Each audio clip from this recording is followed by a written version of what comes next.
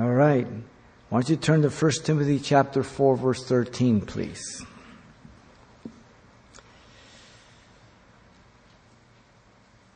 The message is entitled The Priority of the Word. 1 Timothy 4:13, Paul the Apostle commands Timothy as a young pastor, "Till I come, give attention to reading, to exhortation, and to doctrine." Now, this is for every generation. How is it that we can be commanded in this aspect of intellectual understanding and responsibility?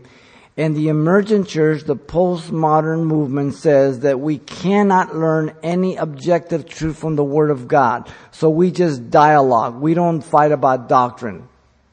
What a contradiction.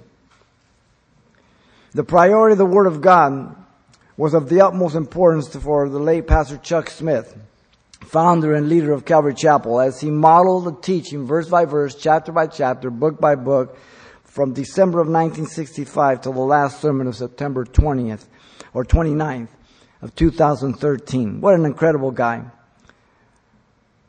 He did his last service with oxygen. Then he went home and died. He went home with the Lord 4 days afterwards. There's few men like Pastor Chuck Smith. I didn't worship him. He's a man just like me. But let me tell you, he put all of his followers to shame. He was an incredible, incredible man. But since Chuck's death, his son-in-law, Brian Broderson, pastor of Calvary Chapel now, is taking Calvary Chapel in a different direction, saying some pretty weird things. He's going more emergent, and he doesn't represent us. He doesn't speak for us. Every Calvary Chapel is independent. There was a time where I could tell you, you can go to any Calvary Chapel and you could be getting the Word of God. That's not the case today. So each of us are individual as pastors, the churches. And we at Calvary Chapel passing to believe in the priority of the Word of God, teaching through the Bible, verse by verse, chapter by chapter. And so we can declare before the congregation or before God that we are innocent of the blood of any man, and that we have given to you the full counsel of God, according to Acts 20, verse 26 and 27. That goes back to Ezekiel, the watchman. Pastors are here to warn and to instruct and to feed the people of God. I'm not here to have you hook up, to have a meat market here for dating or marriage. You're here to grow and to have God transform you so that you can arrange your life the way you should. And as God leads you to hook up with other people in terms of being good friends and being there for each other, that's what the church is about. Today the church is a place of entertainment and a place of community and in terms of things apart from the Word of God. In fact, many people gather together, they don't even bring a Bible. If you don't bring a Bible, you're going to feel naked here, because that's all we do. We open the Bible. It's important. So the Word of God is the only thing that will transform and equip the people of God for the life of godliness. Nothing else will do. And so shepherds are to feed the flock of God, and they are warned over and over again through Scripture. Jeremiah 50 verse 6, Ezekiel 34:4, 1 Peter 5:1-4, and so many others. That they are to feed and warn and to oversee the flock of God instead of fleecing it and just taking it off on courses and roads that are not of the Lord. And so in view of that, we want to examine the priority of the Word of God from three perspectives. First, we'll look at God, how He commands the teaching and the learning of God's Word. Second, God communicates His authority by His Word. It is His authority. And thirdly, God cares that we know what is doctrine by His Word. That is the plumb line, as you know. So let's begin with the first point. God commands the teaching and the learning of God's Word.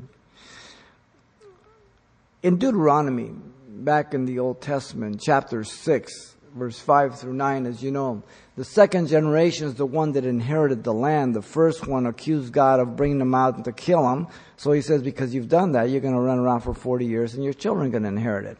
And in Deuteronomy chapter 6, verse 5-9, there in verse 5 and 6 verse, we have the motivation that stands behind all this is a love for God. He says, you shall love the Lord your God with all your heart, all your soul, and all your strength. And these words which I command you today shall be in your heart. God wants a relationship, not to put God's word in your brain so you can just give answer, but that it transforms you. It changes you from the inside out. That's what the word of God is for. I'm not here to tell you what you can do for God. I'm here to tell you what God has done for you and what else He wants to do for you. He wants to do for you what you cannot do for yourself. Change you from the inside out. Make you to more like Him and less like you. That's always good news. The responsibility of parents to teach their children is followed in verse 7. You shall teach them diligently to your children, and shall talk of them when they sit by the house, when you walk by the way, when you lie down, and when you rise up. In other words, 24 hours a day. You're not just a Christian when you come to church for an hour. You're a Christian when you're in the parking lot, when you're at work, when you're at home, and your children should see that consistency. I commend you for coming today in the rain. I'm glad you're not fair weather Christians. You know what, when you walked in with your kid today, your child said, my dad's a Christian. My dad and mom go to church no matter what. That is a priority for our life. You do more for your child doing that than ever before. Wow. In verse 8 and 9, the evidence of loving the Word of God is that it's to be in our home and our lives completely. Listen, you shall bind them as a sign in your hand. They shall be as frontlets between your eyes, those phylactery things that the Pharisees had with the parchments of Deuteronomy. You shall write them on the doorposts of your house and on your gates, meaning the little masusa, the little scrolls of the law. As they walk in their house, they kiss it. In other words, could I find enough evidence if I walk in your house that I would know you're a Christian? Or would you have to tell me? Would I be able to walk in your bedroom, in your den, your garage, or wherever, and that I'd know, I would say this family is a Christian? Or is your house full of worldliness and very little Christian stuff? Okay? I'm not talking about being weird. I'm not talking about, being, radical in terms that you really are turning people off. But is there enough evidence in your life to prove that you're a Christian? All of these are commands, by the way. You shall. They're not suggestions. In the next book, as they go in to take the promised land, in Joshua 1:8, God told Joshua before entering to possess the land that he's to abide in the Word, okay? So not only are you supposed to teach and learn it, but you're to abide in the Word of God. Listen to Joshua 1:8. This book of the law shall not depart from your mouth. You shall meditate on it day and night, and that you may observe to do according to all that is written in it, for then you will make your way prosperous, and then you will have good success. So here, the book was not to depart from his mouth. In other words, whatever people ask you about God or about sin or about anything else, you should be able to give them a biblical answer. Not your opinion, but what the Word of God says. The book was to be his source of meditation day and night. We're not to meditate like TM or that's not what it's talking, not the New Age. But on the Word of God, Lord, what do you mean here in verse 1, in Psalm 1, Psalm 2, Psalm 3, or Lord, teach me what this means for me, and to let the Lord speak to your heart. Meditating on the Word of God. The book was to be observed and obeyed according to all that was written in it. You can't just select what you want. You can't say, well, I don't believe the Old Testament because that's a God of wrath and the New Testament God of love. That's dumb. Genesis to Revelation is the Bible. You can't pick and choose. It's the whole counsel of God, as we're going to see. And the book would make its way prosperous and have good success. Not financially. All the heretic teachers that are teaching that if you give God one, He's going to give you $10. Or if you plant your seed faith, then you're going to be wealthy. The Bible tells them they're liars. And they're manipulating you. Anybody presses you for money, get up and walk out. They take a Sunday offering, nonchalant, as the Lord says to, and the people of God give of their heart, fine. But anybody pressures you, give you a sad story, or tries to sell you a program, get up and walk out. God is not broke. He owns a cattle on every hill. There's no strike in heaven. There's no stock market in heaven. He pays the streets of heaven, the New Jerusalem, with gold. What we live to die for, he says, it's just nothing. It's just the streets. No big deal. Wow. When you look to the captivity when they came back in the book of Nehemiah, God had Nehemiah teach the people God's word because they had gone into captivity because they disobeyed God's word. They had lost their original language, so they were there teaching and interpreting them. And it's neat there in verse 8 of chapter 8 of Nehemiah. It says, and they read the book and the law of God distinctly, and they gave the sense, then they caused them to understand and read the reading. So there's a great definition of expository preaching, what I do every Sunday and during the week. I tell you what it says when we read it, then we look into see what does it mean interpreting it, and then we make application. That's what the Word of God is for, ladies and gentlemen. Scripture interprets Scripture. We're not here to dialogue. We're not here to give our opinions. And so the emergent church says you cannot learn any objective truth from the Bible, so they just don't want to fight over doctrine. They can't be judgmental and very dogmatic about anything. Then get out of the pulpit. In fact, get out of the church. Jesus says, pick up your cross and follow me. That's a symbol of death. That's a symbol for brave people, not cowards. We have to look at the Scriptures for what it is, ladies and gentlemen. The Word of God. Paul again told the Ephesian elders in Acts 20:27 and 28 that he was innocent of the blood of any man. And I'm being very emphatic today, and I repeat that because it's so important. I am innocent of the blood of any person who's ever come to this church. Because when you come, I teach you the Word of God, and I warn you about deception. Very, very important. And also that he declared the whole counsel of God. And that's what we do, Genesis to Revelation. It takes some time, but we do it. Paul told Timothy to preach the Word, to be ready in season and out of season, in 2 Timothy 4:2-4. So you're to be ready to answer anybody who asks you about God, sin, or the devil, or whatever it is. And you're to be able to say, well, the Bible says this. In fact, it goes on to say, to convince, to rebuke, to exhort. That's what the Word of God is so useful for. How? With all long-suffering and teaching. Why? Because time will come when they will not endure sound doctrine, but according to their own desires will heap up for themselves teachers, and they will turn their ears away from the truth and be turned aside to fables. Those are believers. Non-believers don't have the truth. You might have been religious like I was before in my own way, but I didn't know the truth. These are people that know the truth and they turn away. If you cannot be deceived as a Christian, then why write the New Testament? There's no need for it, right? John could have said, instead of writing 1 John, oh, don't worry about it, their eternity is secure. They can't be deceived. But he didn't. He wrote and warned them, be careful, lest you be deceived. You know, in an examination at a Christian school, the teacher asked the following question. What is false doctrine? Up went a little boy's hand, and there came the answer. Listen carefully. Quote, it's when the doctor gives the wrong stuff to people who are sick. Although the little boy had obviously confused doctrine with doctoring, he arrived at the correct definition. A lot of pastors and their teachings just make people sick spiritually. Because they're teaching bad stuff, wrong stuff. People say there's revival coming. Yeah, it's already here. Of false doctrine. The greatest danger is inside the church, not outside the church. False prophets, false teachers. Read 2 Peter chapter 2. They will have great followings. The guy on TV, Osteen, is it or whatever? Blinky.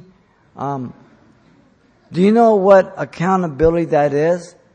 That stadium? What, 80 or 90,000? And he's not preaching the gospel? God will hold him responsible for every soul that's in there. Can you imagine if he said, you must be born again or you'll never enter the kingdom of God. You must repent of your sins and there's only forgiveness in the name and the blood of Jesus Christ. Wow. God will hold him accountable. We believe in teaching you the full counsel of God from Genesis to Revelation, even as Paul told the Ephesian elders in Acts 20:27. So we can say to you that we have not shunned to declare to you the full counsel of God.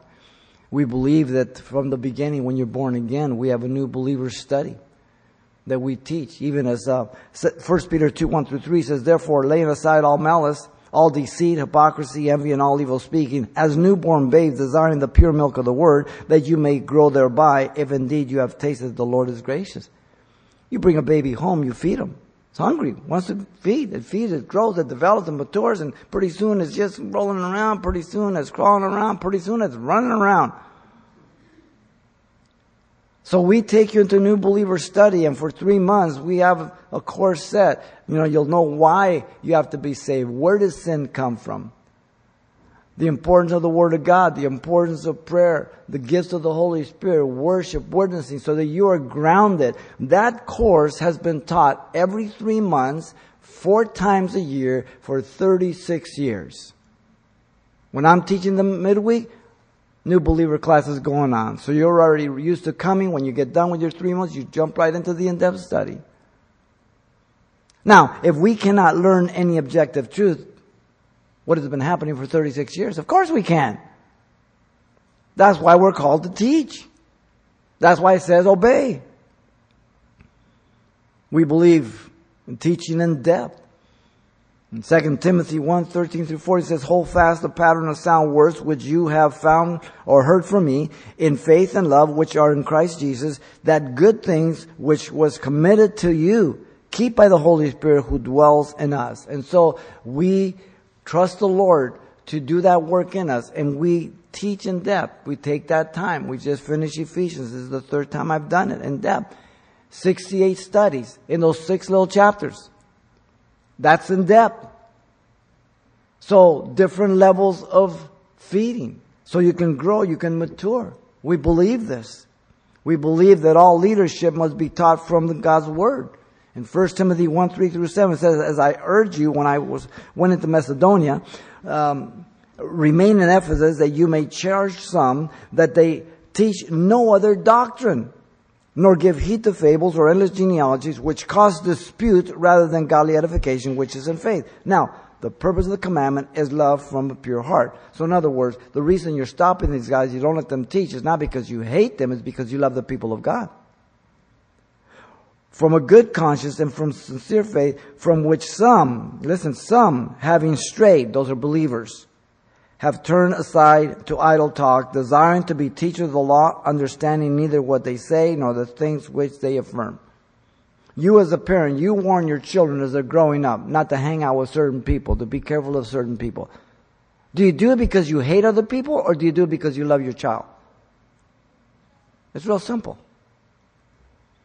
We believe that this is the only way to equip you to defend yourself from all the weird false teaching and movements that come and go in our lifetime and in every generation. Ephesians 4:11-14 says, and he himself gave some to be apostles, prophets, evangelists, some pastor, teacher, for the equipping of the saints, for the work of ministry, for the edifying of the body in Christ, that until we all come into the unity of the faith and the knowledge of the Son of God, to a perfect man, not sinless, but mature, grown up, to the measure of the stature of the fullness of Christ, that we should no longer be children, tossed to and fro with every wind of doctrine by the trickery of man, in the cunning craftiness, deceitful plotting. There are so many hucksters in the church deceiving people. So many people teaching things that are so ludicrous to the Word of God. And people just follow them in groves. Many sat where you sit. 10, 15, 20 years being used of God. And some of them have been led astray and they're following deception. You see, you have to allow yourself to be deceived. No one can force you. You must yield to it. A woman cannot be seduced unless she yields to it. The same with deception.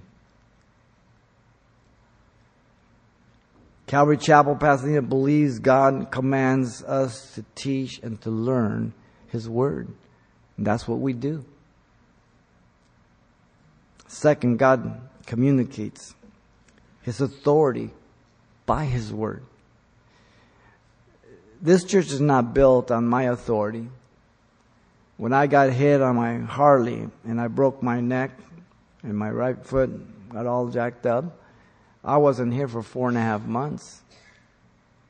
This church went on without me just fine. I'm not the head of the church. I'm not the key to this church. It's the Word of God. Your elders stepped in. They did all the teaching, and the church prospered and did well. We follow Jesus Christ, ladies and gentlemen. Many times people ask me about my testimony because they heard about my brother, and do you have a book? Do you have a movie? Nope. I was a sinner just like you. Now, what do you want to know about God?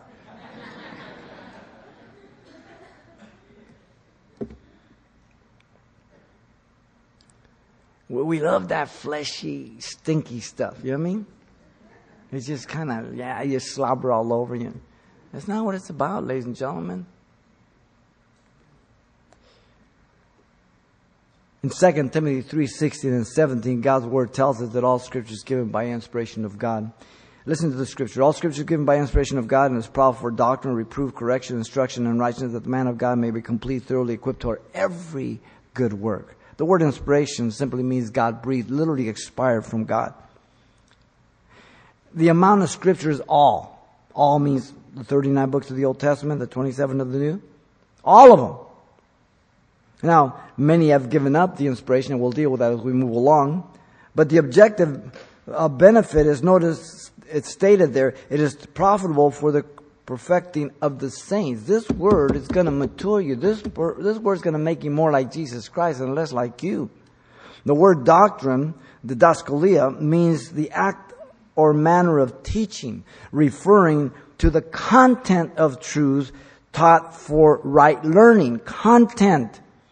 Now, the emergent church, Driscoll and McLaren and all those guys say we cannot learn any objective truth. We cannot be sure of what's for sure. Really? Then why am I told to study? Why am I told that God will hold me responsible for it?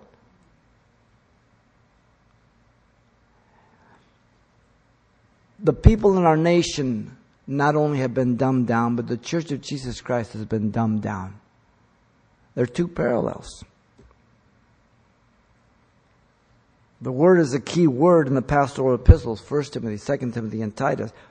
27 times. If God just mentioned it one time, we should pay attention to it. The word reproof means conviction. That's the next word. Not only by the charge, but by the manifestation of truth of that charge. Whether they acknowledge it outwardly or feel guilty inwardly. It is a court term. We have a responsibility to preach the word because God convicts people. I don't convict people. I just get people mad sometimes. The word of God convicts people. Sometimes you guys invite some people here, friends or family, and they think you talk to me about them because as I'm teaching, I'm saying some stuff, and they think you ratted on them. I didn't say nothing. The word appears 2 times in this form. The other time is translated evidence in Hebrews 11:1. Then the word correction. It means, and it's made up of 2 words, epi upon an ortho, which you get an orthopedic doctor. It makes crooked bones straight. They're broken. He puts them together. Okay? In other words, the Scriptures are useful for restoring an individual to an upright state. Literally, to stand straight again, the word presupposes a fall or a deviation from God's Word. Here's the plumb line. You deviate. This is the road. You go off to the left or the right. The plumb line is the Word of God. Not Calvary Chapel, Pasadena. Not Xavier Rees. Not any man. It's the Word of God. Then the word instruction. It means the whole training of a child, education, to cultivate his mind and morals to increase spiritual virtue. But not so much by words here, but by deeds, appearing 6 times in the New Testament. It's translated mature 1 time, chastening 4 times, instruction 1 time. And so by word and deed, by example, that's how you teach your children, right? You tell them no, and then you show them what no. You tell them, do it this way, and then you show them. Then you say, try it. That's how we learn. The instruction is qualified in righteousness, that which is right and just. The righteousness of God is revealed in Jesus Christ, Paul says in Romans 1:16 through 17. Nowhere else. The conformity is to a high authority, His authority, not ours. Jesus said, you have heard that it has been said. But Jesus never quoted anybody. He said, I say to you. Whoa, Jackson. He didn't quote Rabbi, Akiba, or anybody. You've heard, I say to you, the ultimate authority. You open God's Word, that's His Word, that's His authority. You can accept it, you can reject it, and you will be blessed or you will be held accountable. One of the two. The whole goal of God in the plan of salvation is restoration and salvation, not castigation. God wants to bless you. God wants to forgive you. God wants to direct and guide our life, all of us. The ultimate goal is also stated that the man of God may be complete, thoroughly equipped for every good work in verse 17. So the goal of the man of God, believers, is to be complete. A word used in arithmetic to signify the whole number to which nothing needs to be added in order to complete it. It appears only this time. So, as you get into the Word of God and you walk with God, you're complete in Christ Jesus. In Him you're complete. In Him dwells the sum total of deity. Colossians 2, 9 and 10. No one else. The Word speaks of mutual and symmetrical adjustment to all that goes to make a man of God or a woman. You know, when you bring your child home, you strip them naked, you throw them on the bed there, and you're counting toes and looking at everything, and it's all fine. And then the next month, you're looking very closely to make sure his arms or her arms are growing symmetrically the same. Their legs, their body, their head. If one leg starts growing longer than the other, something's wrong. You're to be fully equipped. A lot of people are like, all they do is study prophecy. And they never touch doctrine or anything. Other people get into this. They're running around here and there and everything else. Perhaps you've seen people who go to the gym. And all they do is they work their upper arms. And then you see them in shorts and you go, what the heck? Or just the reverse, right? When a guy goes to the gym, he works everything in proportion. It doesn't look like a freak, right? Same thing in the Word of God. No different. In other words, Paul is telling Timothy that if he wants to be a man of God, well developed, he needs to be a man of the Word. You want to be a godly man and woman? Married or single? Then you get in the Word of God. You don't want to be godly? You don't have to do anything. It'll happen automatically. Automatically. You will go over to my house and you see that I have a beautiful garden. I put some time into it. I have to turn the dirt over, I have to clip it, spray it, everything else, and look after it, water it, and everything else. But if you just walk out and see weeds, you say, this sucker doesn't do anything. Because weeds come easy. Sin comes easy. Just don't do anything regarding your godliness. It'll take care of you all on its own. Wow. The goal for the man of God is also to be thoroughly equipped for every good work. He's not repeating himself, but the phrase here means to be outfitted, to be proficient and competent. The word is used of a wagon for a rescue with all that's necessary for that rescue, for a document totally finished off in a lawyer. So in other words, you are set as you're in the Word of God. It equips you for life to be a parent, to be a husband, to be a wife, to minister to others, to give them the answers. Wow. And by the way, don't be afraid when someone asks you something. You say, you know what? I don't know. You don't know? I don't know. I don't know everything, but I'll find out. I'll get back to you. Give me your number. So the double descriptive phrase here in our text is not redundant, but it gives the text a greater force of importance as well as sufficiency of the word preparing the man and the woman. Stop and think of your life if you're honest and if you're walking with God and if you've been growing with God. Look how far God has brought you from when He first saved you. Look how much He's done for you as a husband, as a wife, as a son, a daughter. Just as a Christian, all He's done for you. And if you would take all those years and you eliminate God from those years, where would you be? I don't even want to think about it. Because that's what you do when you're religious, right? I used to drive down the streets of Baldwin Park just cruising, wasting my life.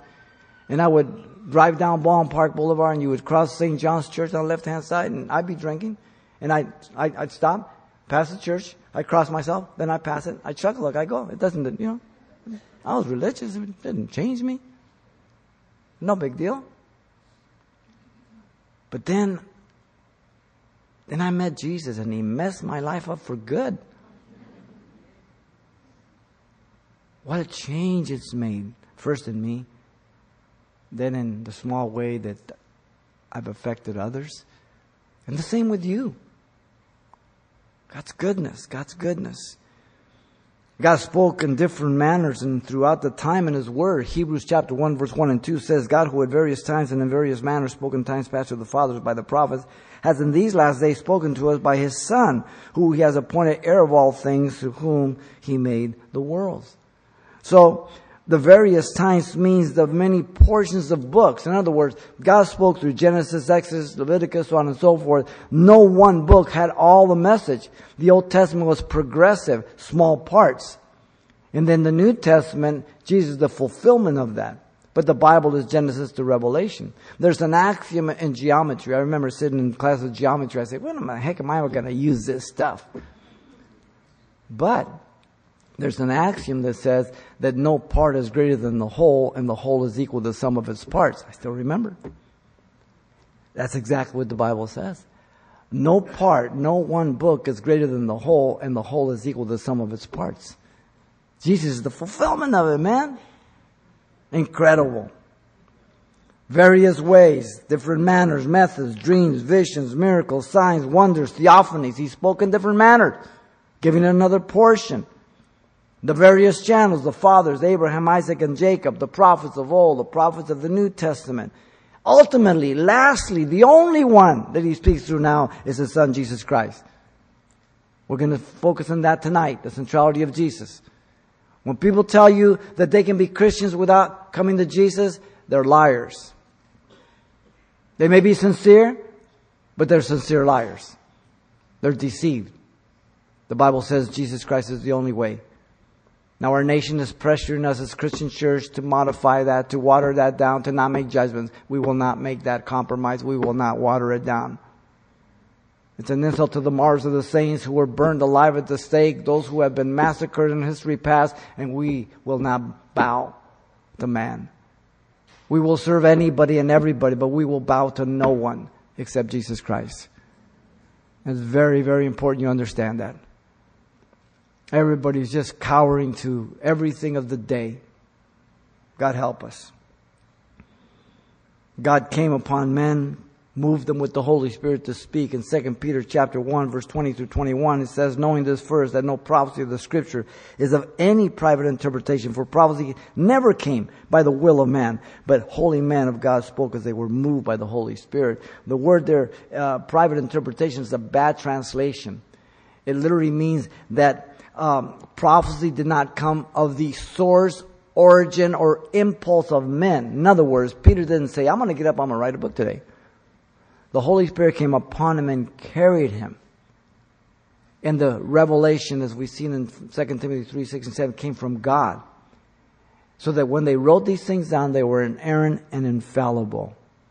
For the second part tells you that They spoke not by the will of man, but as they were borne or carried along by the Spirit of God. Now, the majority of the churches today, the major denominations, have already abandoned this doctrine. They do not believe the Bible is inerrant and infallible. They believe there's errors in it. Fuller Seminary has given that up a long time ago. We believe every word is from God. We believe that we are going to be accountable for everything. We believe there are no errors in the original autographs. You may have a distinction between one letter of one word or something, but that doesn't change the sense. We understand it. And so, the testimony of Jesus was that He is the Spirit of prophecy, Revelation 19:10 says.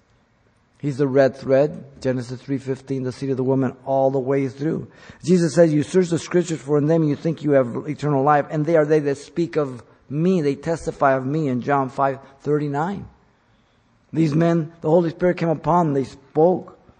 The New Testament is on the same level as the Old Testament. Peter accepted Paul's writings as Scripture already in 2 Peter 3:15 and 16. In 1 Timothy 5:18, it quotes Deuteronomy 25:4 and Luke 10:7 and puts them together. Scripture. Scripture. Jesus Himself told His disciples, when the Holy Spirit comes, He will teach you of things to come. He will show you, He'll open up your understanding to my Word. The Holy Spirit is a silent witness of Jesus. He never speaks of Himself. He doesn't draw attention to Himself. He's the silent witness of Jesus. You know, the prophets of old, there was a test to be a prophet of God. It was this: you had to be 100% accurate every time. And if you weren't, they could stone you to death. And I don't see any of the prophets today claiming that. As they give off these self-appointed prophecies that mean absolutely nothing but just manipulate and merchandise people. Amazing to me. How many of you guys remember that red blood moon stuff? Oh, the whole Christian community. Oh, yeah, Pastor X. What day they say it's going to happen? All right. Go to your calendar, put their false prophet. You watch when it comes. It won't happen. Mark them as false prophet. We run after this cotton candy stuff. All over this stuff. You have the Word of God. The authority needed to be established is God's authority, not man's. Jesus said, and in vain they worship me, teaching as doctrines the commandments of men. Wow. For He taught them as one having authority, not as the scribes, Matthew 7:29. Again, He quoted nobody. I say to you. But also that the authority of God's Word may have free course to refine me in my life. To refine you. The Word is a sharp-edged sword, Hebrews 4:12, piercing the soul, the soul and the spirit, with discerning the intent of the thoughts of the heart. And so as you're sitting and you're reading, and whether it be at home or here at church, and God nails you, God just deals with you. I could be in Leviticus, I could be in Deuteronomy, I could be in Philemon. It doesn't matter. If you came to hear God speak to you, He's going to speak to you. You may not like what He tells you, but He's going to speak to you. And then it's up to you what you do with it. See, I'm only responsible for the proclamation. I'm not responsible for your response. That ends right here. I pray for you. We pray for you all the time, every one of you, as a church that come here. And we pray that we be faithful to the Word and that you would be faithful to obey and that God would continue to use us. But you're the only one that can do that, not I. The soul, the spirit, the body. The soul is your intellect, emotion, and will. The spirit's the real you. You've been made alive. Your body is simply the temple of God. When you were in the world and I was in the world, this body was just used for whatever I wanted to. My spirit was dead. I might have been religious, moral, whatever, whoever you were, but that doesn't make you a Christian. Okay? And then you became born again, and now you're turned right side up. Now your spirit's alive. So now your intellect, your emotions, and your will is subject to the Spirit of God. No longer to your sinful nature to just use your body the way you want. Now you honor God in your body because it's the temple of God. Which is an interesting concept because all these different movements that come in as false movements, they always cater to your flesh. The postmodern movement, the emergent church, they say it from the pulpit. I'm not saying anything they don't say. They say that they have beer bashes with their elders. They cuss from the pulpit. Because they want to just show the people in the world that they're just like them. Really? Jesus says, don't be like them. If the leaders and the elders are having beer bashes and they're cussing from the pulpit, what in the world's happening in the pew? How are you going to tell your kids not to do what you do? Nothing good ever came out of my life with alcohol. Not one thing. Not one thing. Why would you even want to go there? That we even have that discussion today is an insult to God or anything else. But see, that's a Gnostic philosophy. 1 John was written to the Gnostics. They said material's evil, spirit's good. So you can live in this material body and worship God in spirit. And it doesn't matter what you do in the body. It's okay. They're two separate things. Really? Wow. Something new? No. An old lie in a new package. Same thing.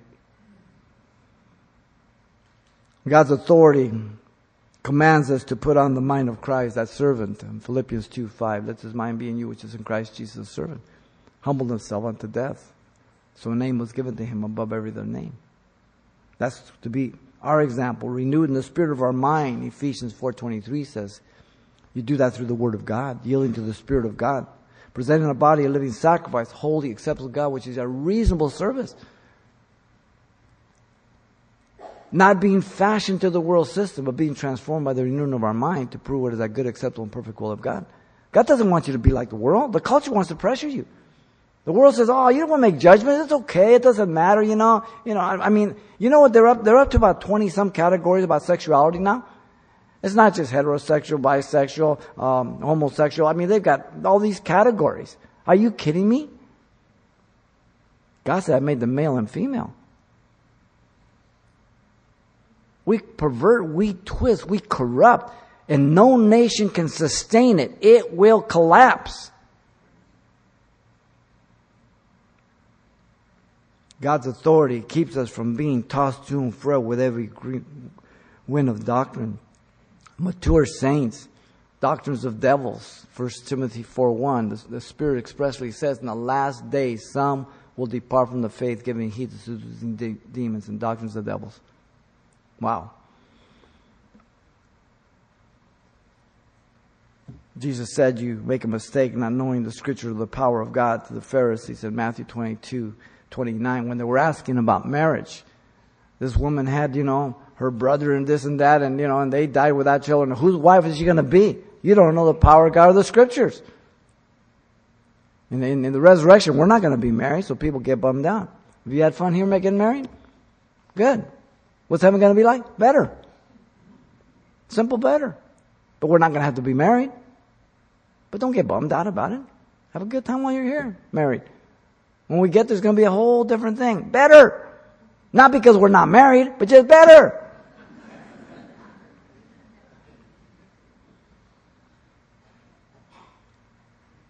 As natural brute beasts, they speak evil of the things they don't understand.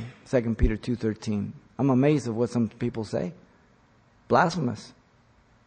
Like God doesn't smoke them right on the spot. They twist the scriptures to their own destruction. 2 Peter 3:16 tells us. They pervert the gospel, Paul says in Galatians 1:6-9. He tells the Galatians, listen, if we, apostles, or an angel from heaven, preach to you any other gospel, heteros, we get the word heterosexual from, male, female, different. Any other heteros gospel than we have preached to you, let him be anathema. The strongest word, damnation in the Greek. He says it twice. You think God is concerned about doctrine? Well, if he's concerned about doctrine, that means one must be able to understand and learn some truth, right? Therefore, we're responsible. So how can the postmodern emergent church says that we're not to make judgment? We can't be sure about God's word. Really? Wow. Calvary Chapel Pasadena believes that God communicates his authority by his word. This church is built on Jesus Christ. Nothing but Jesus Christ. All of us are sinners saved by grace. Thirdly, God cares that we know what is doctrine. How? By His Word. That is the measure. That is the standard. The meaning of the word doctrine, there's two words that are used in the Greek New Testament, with the exception of one word in Hebrews 6:1. But the first word, the didaskalia, 21 times, it means instruction or teaching. 15 of the 21 times that it occurs, it's found in the pastoral epistles, 1 Timothy, 2 Timothy, and Titus. The second word, didache, is found 31 times, and it means the act of teaching or the content of what is taught. Objective truth. God's Word is not subjective. You just can't make it mean what you want it to mean. And we're going to go into a little bit how you understand that. It's objective truth. When you tell your son or your daughter, I don't want you to go to Johnny's house, you know what you mean, and he knows what you mean. And if he goes to Johnny's house and you say, why did you go to Johnny's house? And he says, well, Johnny today may be Susie. I don't know. You know what you do? You smack him because you know he can understand, right? People play their games today with these semantics, with this subjectivism. It's a bad game they play. The way one knows what is doctrine is that it is always based on the Scripture's revelation of truth. God tells us the truth about God, man, sin, salvation, the creation, the second coming, the first coming, the millennial kingdom, what's going to happen to Satan, battles, people, names. 150 years before his birth, Cyrus, my anointed. He's going to conquer Babylon. He's going to do it by the levee gates going under them. Try telling me something before it happens, so when it happens, I can declare you God. Amazing to me. And people have the nerve to say, well, that's just a book like any other. Go away. There's not one person in hell this afternoon that believes that. Every person in hell right now knows this is the Word of God.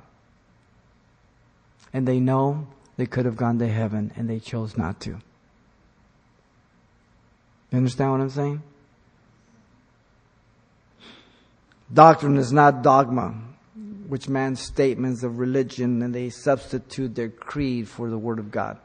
A good example of the dogma is like, I came out of the Catholic Church, so that they say that Mary's a perpetual virgin. Well, the Bible says no. She married Joseph, and then after Jesus was born, then she had other kids with him. Okay, so they make this dogma that is not biblical. It's contrary to the Bible, and they exalt it higher than the authority of the Bible.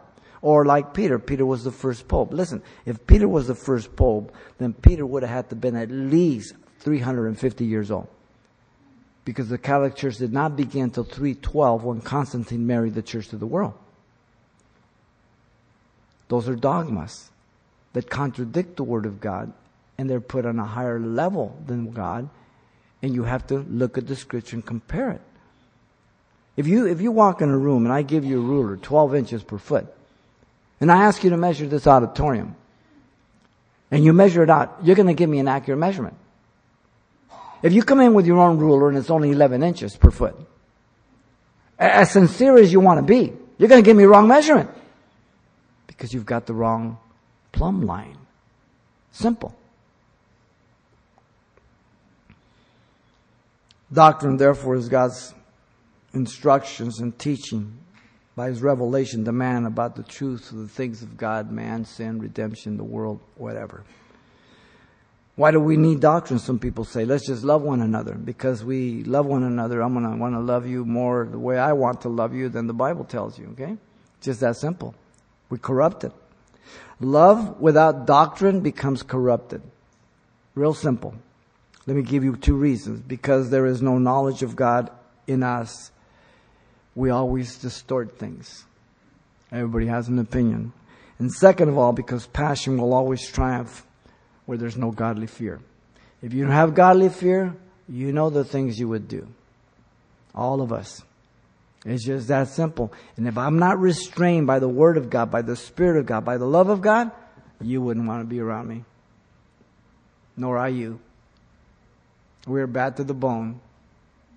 Our only thankfulness is that Christ lives in us, the hope of glory, ladies and gentlemen.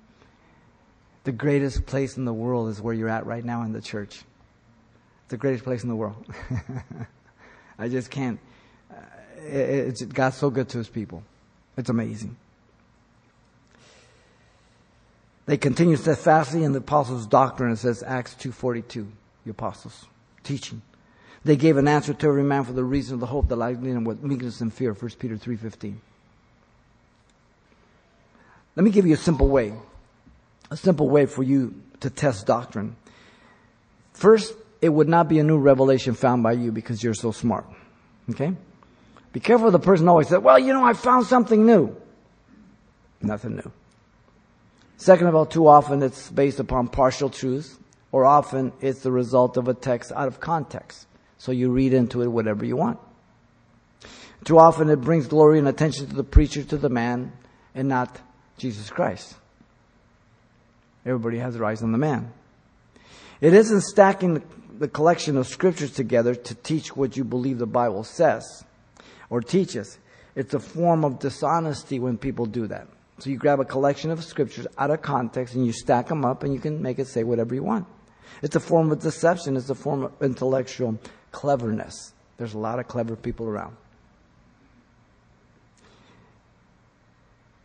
It is determined by asking yourself certain questions. Real simple and easy when you hear something. Did Jesus teach it? Do you find it in the Gospels? Second, is it found in the book of Acts? The book of Acts is the only historical church document we have. I don't go to church history to verify the Bible. Church history is all messed up. So did Jesus teach it? Is it taught in the book of Acts? And third, is it taught in the epistles? If it is, then without doubt it's doctrine. Absolutely. It should be based upon a big word, hermeneutical biblical interpretation. It's like a triangle, general hermeneutics. On the bottom you have context. On one side you have the language, whether it be Greek, Hebrew, or Aramaic. And the other one you have culture. In other words, each of these books, each of these letters were written to a set person or church for a set purpose and at a set time. So once we can find out what it meant to them in that day, then we can make an application to how it means in our day. Okay? An example is the Corinthian epistle. The Corinthian epistle, Paul tells the ladies, put your veil on your head. Why? Because it had Temple of Aphrodite. Temple of Aphrodite, they were nothing but just hired prostitutes, okay? And they would come back in the evening, they would let their hair down, take their veil off. The veil was a symbol of, I'm married, I have a covering, and they would sell their goodies. And Paul is saying to the ladies, honor your head, your husband. If you don't have a veil on, they're going to approach you, think that you're one of the Aphrodite's prostitutes. Now, if we had a Temple of Aphrodite here, I would tell you, ladies, wear a veil when you come. But since we don't have it, you don't have to. But you still have to honor your husband, right? How do you do that, ladies? The way you talk, the way you dress, the way you conduct yourself, right? Simple, in principle. But first I had to find out what it meant to the people of that day. Why did he say what he said, right? So we read the text, what does it say? We interpret the text, what does it mean? And then we make application to it. It changes, transforms our life. It gives God the glory completely. Now, it should be based upon this hermeneutical principle, so the text has to be in context, first of all. That which precedes that which is followed. So don't just read one verse, what has been said before and what follows. What's the connection of the section? Then relate what is written to them with that historical background. Like I said, the Temple of Aphrodite. Without that, we wouldn't know. And then relate the accurate exegesis, the interpretation, again with the original language in that. And then make sure that that book is teaching a certain subject. How does it fit within the book? And then how does it fit within the whole of the Bible? If you believe that it's saying something that contradicts the rest of the Bible, other portions of the Bible, my interpretation is wrong. Because God's not the author of confusion. And so these things will keep us from making foolish errors. I mean, I'm amazed. How do people come up and teach you that God wants you to be healthy and wealthy if they don't stack up the scriptures and ignore the majority of scriptures? The only way you can do that. You're selective. For the most simple and obvious understanding is usually the correct one. So if the text makes sense, do not make the text say nonsense. Well, John Wesley used to say, and I agree with him. Jesus came and spoke to common people, you and I. Monosyllabic, one syllable word, the Bible. A child can understand it. A serious error in doctrine is compared to a missile that is shot off, right? Now, if it's just a little degree off here, and it's shot, and there's a target out there, the farther the target is, the more it's going to deviate, right? To the point where it'll never even be close to its target. Well, so with false doctrine. At first, well, it's not that bad. I mean, there's still, but you keep traversing that projection, and it gets pretty serious. Then people are teaching worse things. You know how sin nature is. We all started out doing something stupid, stealing a candy bar or whatever. And it progressed to stealing cars or breaking in homes, right? We began saying a dirty word, then we became dirty people, right? Nothing stays static, right? But God can transform us. God can change us. And now we have that standard by the Word of God. He calls us brothers and sisters. We're in the same family. Why? Because all of us came by the grace of God. We all were lost completely. So the believers to hold fast pattern, the sound words, 2 Timothy 1:13. We're responsible for that. Be consistent, not corrupting it. The believers that take heed to himself unto the doctrine and continue in them, 1 Timothy 4:16. Why? Because you will save yourself and those who hear you. Abiding. Don't just tell me you've gone to an altar call at Raul Reese's crusade or Greg Gloria's crusade. Are you walking? Do you know the Lord? Do you obey Him? Does He speak to you? Does He take you out in the woodshed and give you a good one once in a while? Then you're a child of God. The believers to pass to others what has been given to them in 2 Timothy 2:2. It's a great privilege to receive. But then we have to give out to others. The faithful word has been taught has to be given. Titus 1:9. You know,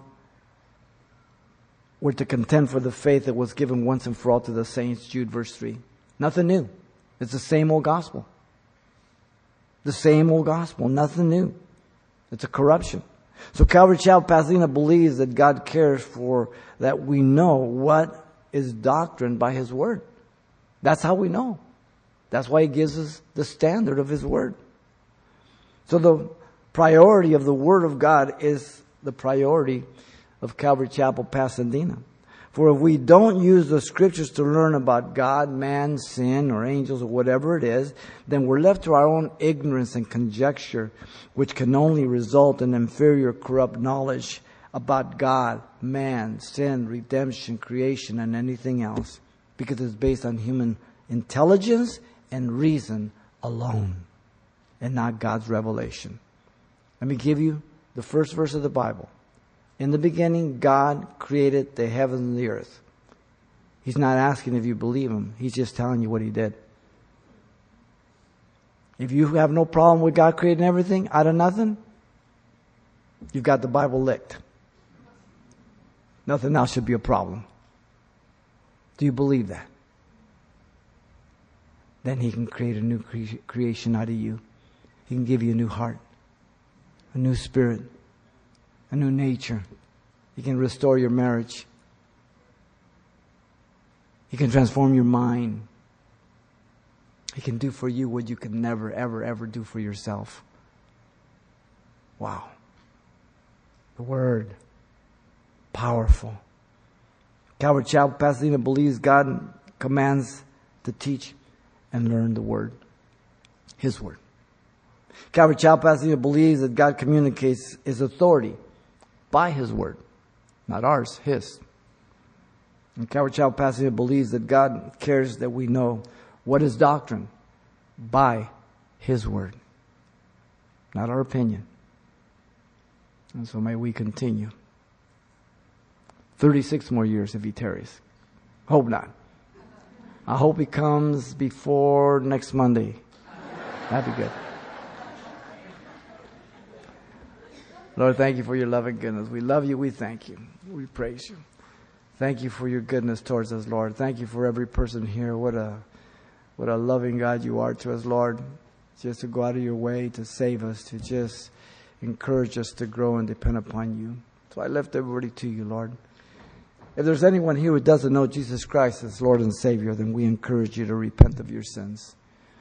I need to say nothing else. Jesus is the one who died for you. He paid the price of your sin.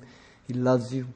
And He's offering you salvation, forgiveness of your sins to change and transform your life. Only you can make that decision. You have all the right to not go to heaven. You can choose hell, but you don't have to go there. You can become a child of God by grace through faith, through the prayer of repentance. If this is your desire, over the internet or here, this is your prayer to Him, and He's going to save you right now. Father, I come to you in Jesus' name. I ask you to forgive me, Lord, for all my sins. Give me a brand new heart. Fill me with your Spirit. I accept you as my Savior and Lord. In Jesus' name, amen.